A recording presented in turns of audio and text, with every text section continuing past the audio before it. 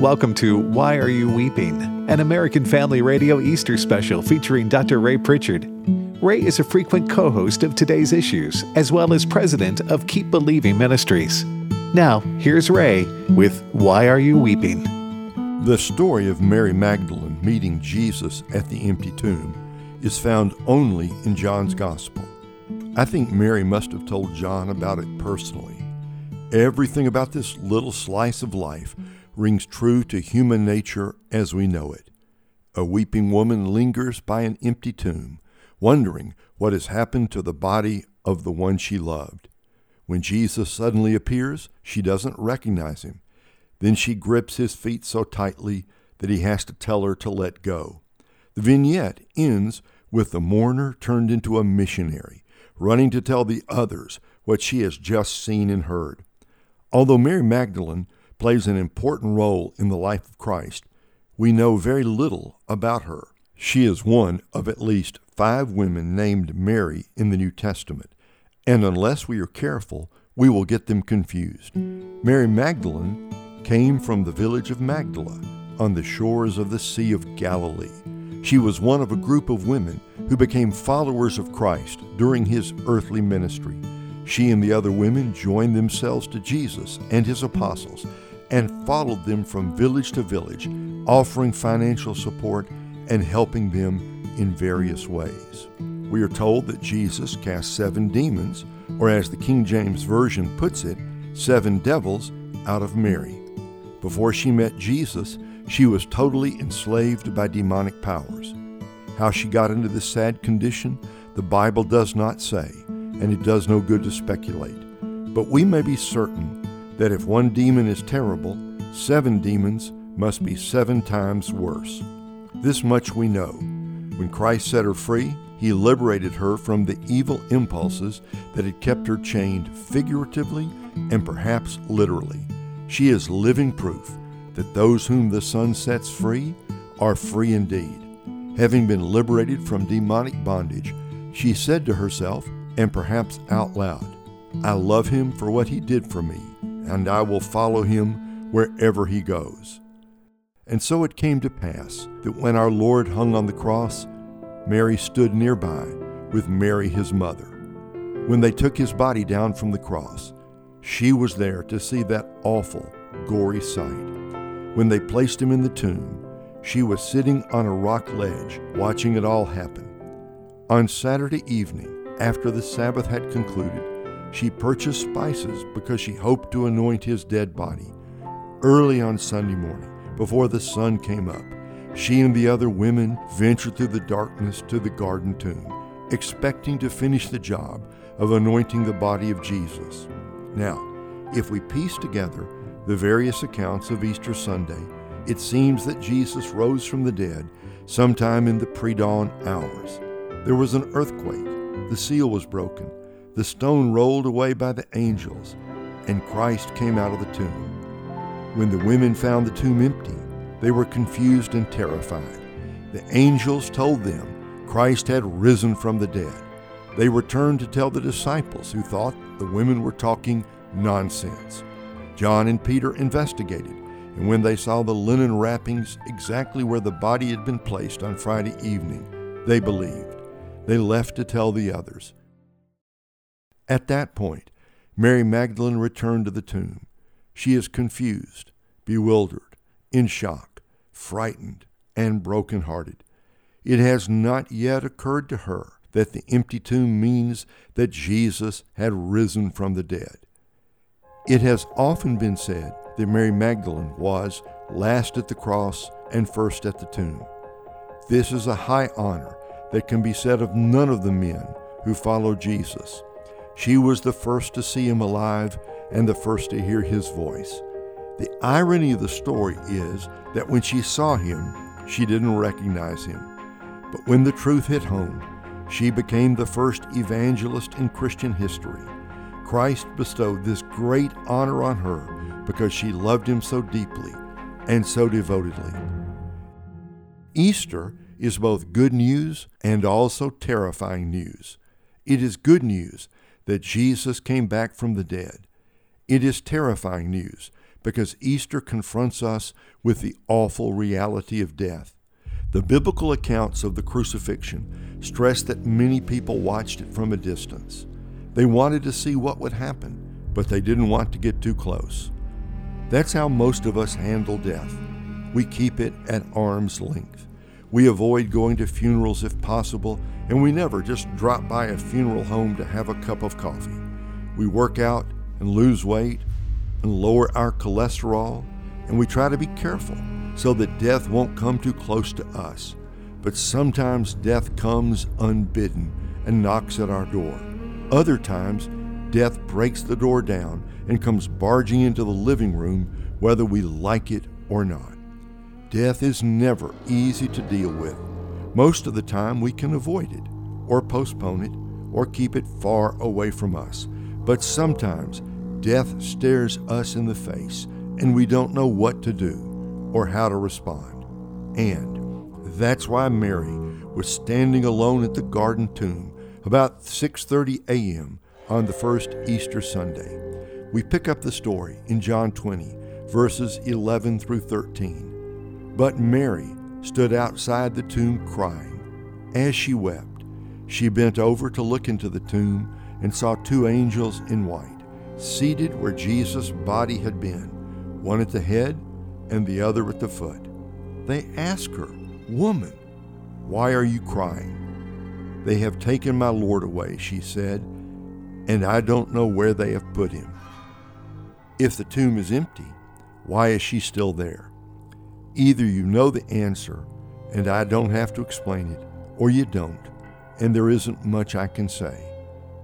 If you've ever lost a loved one who meant more to you than life itself, you know why she was there. She loved Jesus in life, now she loved him in death. She served him in life, now she meant to serve him in death. She was there at the tomb, alone, because death could not destroy her love. Some of you this weekend remember friends and loved ones who are not with you this year. Perhaps you will go to a quiet cemetery and stand by a grave alone. In your heart, you may even talk to the one who is now gone and tell them again how much you miss them. If you have ever done that, you know why Mary was there. She weeps because the tomb is empty. She is weeping over an empty tomb. What should have been good news broke her heart. We would say today that the empty tomb is one of the greatest proofs of the resurrection. Yet Mary weeps. This shows us that evidence alone will never persuade anyone. Mary had all the right facts, but she still jumped to the wrong conclusion. We often do the same thing. When faced with trials and unexplainable tragedy, we often weep over our circumstances, when, if we had God's perspective, we wouldn't weep at all. And consider this: if Mary had gotten her wish, we would be the ones weeping today. If she had found Jesus' body still in the tomb, we would have nothing to celebrate because Easter would not exist. The story continues in John 20, verses 14 and 15. At this, she turned around and saw Jesus standing there, but she did not realize it was Jesus. "Woman," he said, "why are you weeping? Who is it you are looking for?" Thinking he was the gardener, she said, "Sir, if you have carried him away, tell me where you have put him, and I will get him." Why didn't she recognize the Lord? The text doesn't say, but several answers come to mind. Certainly, she was not expecting to see him. Plus, she was overcome with emotion. But the main reason seems to be that Jesus deliberately veiled his own identity, much as he did with the two disciples on the road to Emmaus. Jesus did not want Mary to recognize him at first, so that he could teach her an important truth. She had to learn that he is always present, even when he is invisible to the naked eye. From this we learn that our Lord is often closest to us when we feel the most alone. Many times, when going through a dark valley, We think God has abandoned us. But if only our eyes could be opened, we would see the Lord walking with us every step of the way. Just because we don't see Him doesn't mean He isn't there. Note the question Jesus asked, "Who are you looking for?" Not, "What are you looking for?" That's a different question. Mary was looking for a what? A dead body. She was looking for something. Jesus pointed her to someone. The answer to our deepest needs is not something, but someone, the Lord Jesus Christ. We come to the conclusion of this story in verses 16 through 18. Jesus said to her, "Mary." She turned toward him and cried out in Aramaic, "Rabboni," which means teacher. Jesus said, "Do not hold on to me, for I have not yet returned to the Father. Go instead to my brothers and tell them, I am returning to my Father and your Father, to my God and your God." Mary Magdalene went to the disciples with the news, "I have seen the Lord." And she told them that he had said these things to her. Mary, he still knows her name. Rabboni, she calls him, my master. Think how much emotion can be conveyed in just one word. Father, mother, dad, mom, son, child, daughter, sweetheart, dearest. When Jesus called her name, he was conveying many things to her. I am still here. I am back from the dead. I still know you, and I still love you. She knew his voice, and he knew her name. This is a fact of supreme importance. Death cannot destroy human personality. The essence of who we are passes through death undisturbed. The real you lives on and passes through the doorway marked death to enter the great eternity that lies just beyond the threshold. Then he says, "Do not touch me," or better, stop clinging to me. Perhaps she knelt down and wrapped her arms around his feet so that he would never leave. "I thought I had lost you, but now that I have you back again, I'm never going to let you go." In Jesus, Mary had found a man she could love and trust, but she was clinging to that which she must give up. Her clinging meant, I think everything is the same as it used to be. The words of Jesus mean something like, no, many things are different now. Very gently, Jesus begins to unfold the future before her eyes. He will soon ascend to the Father, where he will take his place at the right hand of the Majesty on high. From there, he will intercede for his followers and will commune with them through the Holy Spirit. He will be closer to them in the future than he has been in the past. If he stays on the earth, his ministry will be limited to the few who see him face to face. He must ascend, or we will not be saved. He must leave the few so that he can save the many, which includes all of us who follow Jesus today. On that day, Mary could touch him. Once ascended, we can all touch him through faith and prayer and worship. Mary's desire is understandable, and her fear at losing him again is very human indeed. But it cannot be that way.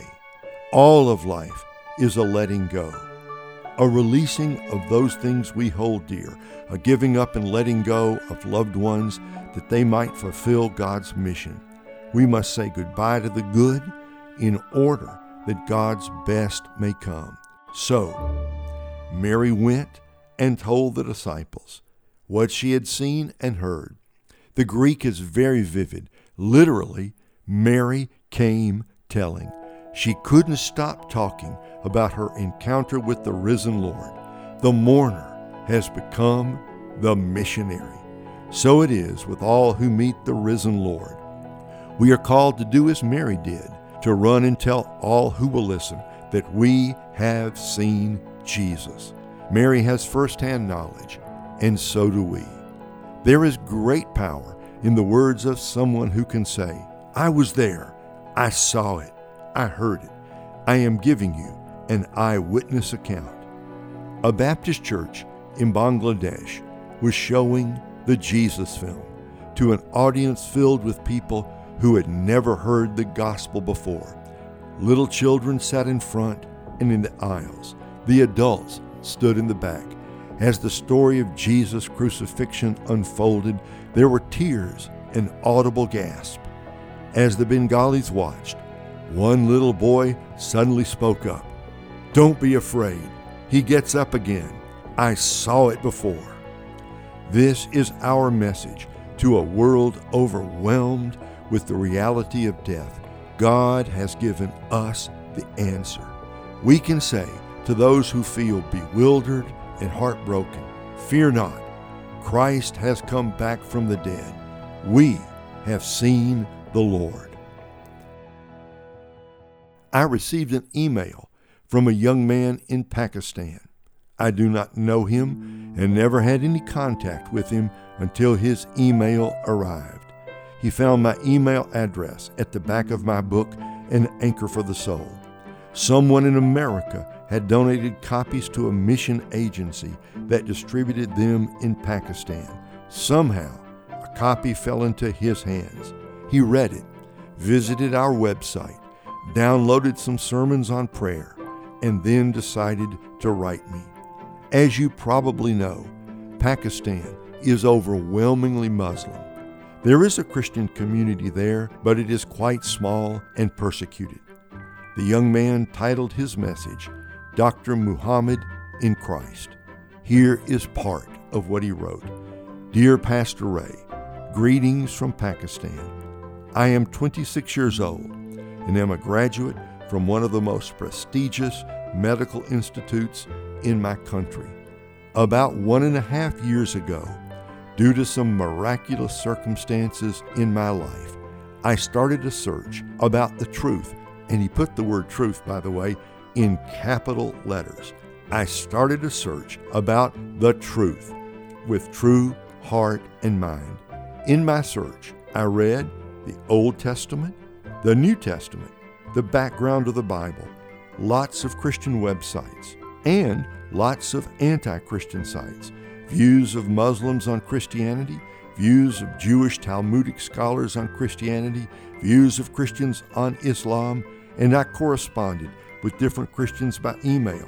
I checked out different denominations of Christianity. I read about the Reformation. I read views of atheists on God, did a self-search on Dead Sea Scrolls, read manuscripts of the Quran and the Bible, and the history of Islam, and a lot more. After my entire search and quest about the truth, and again, he put that in caps, my quest about the truth, my whole spirit shouted for Jesus in these words, my Lord and my God. Surely he is the way, the life, and the truth. Now I am reading the Bible daily. Scripture is my food. The more I read the Bible, the more I meditate upon the Word of God. I want to walk with God to the end, as I know His promise that He is with me even to the end of the age. Let me say a couple of things about that email. First, it is all to this young man's credit that he didn't make a quick decision. He thought about it. He studied it. He read the Bible. He read comparative religion. He investigated Islam. He investigated Christianity. He talked with many people, and he came to his own conclusion. And the second thing I want to say is that if you know anything about Muslim evangelism, you will understand how remarkable that email is. Here is a man who found Christ after a long search for the truth. Maybe I should put that in caps. After a long search for the truth. He eventually said the same thing that Thomas said when he saw the risen Christ, my Lord and my God. So there was another man, a man in Africa, who was a Muslim who decided to follow Jesus. When his friends asked him why he made that decision, he told them, "Suppose you were going down a road and suddenly the road forked in two directions and you didn't know which way to go. Then you saw two men at the fork, one dead and one alive. Which one would you follow?" I decided to follow the man who is alive. That is what we have done. We have decided to follow the man who is alive. What does the Christian faith have to say about the problem of death? Easter is God's answer. God's answer is wrapped up in a man who came back from the dead. Here is a good test to help you know which religion to follow.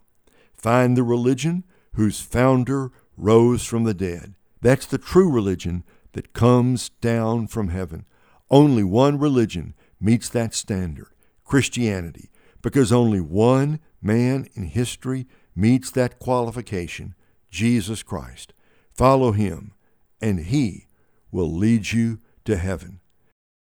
There's an old gospel song called "Since Jesus Came Into My Heart." One of the verses contains this phrase, "There's a light in the valley of death now for me, since Jesus came into my heart." That light is the light of Jesus, who stands knocking at the door of your heart. Can you say, "I have seen the Lord"? Can you truly say to Jesus, "My Lord and my God"? If you don't know Jesus, or if you aren't sure, there is no better time than Easter weekend to put your trust in him. Here's a very simple prayer that you could pray to express the desire of your heart. If you sense God is calling you to come to Christ, and if you truly want to know him, this little prayer could change your life. Dear Lord Jesus, I know I am a sinner. I confess that apart from your grace, I will never go to heaven. Lord Jesus, I believe you are the Son of God. I believe you died on the cross for me. Thank you for taking my punishment and dying in my place. I believe you rose from the dead on the third day. With all my heart, I trust you as my Lord and Savior. Come into my heart and save me now. Help me to live for you from this day forward. In Jesus' name, amen. Prayer isn't magic. We aren't saved by prayer. We are saved by Christ alone. But a prayer like this can express the faith that reaches out to the Lord Jesus Christ. If you prayed that prayer with a sincere heart, then Jesus is now your Lord and Savior. Share the good news with someone else so that you can encourage them. Your faith will grow and your doubts will vanish as you tell others what Christ has done for you. I close with the question Jesus asked Mary, "Why are you weeping?" The time for tears is over. The time to tell the good news has come. Thank you for listening to this special presentation. From all of us here at American Family Radio, we wish you a blessed Easter. He is risen. He is risen indeed. You've been listening to the American Family Radio special, Why Are You Weeping?, featuring Ray Pritchard. If you would like to connect with Ray or learn more about Keep Believing Ministries, visit keepbelieving.com. To hear this message again, visit the AFR.net podcast page. Why Are You Weeping is an American Family Radio special presentation.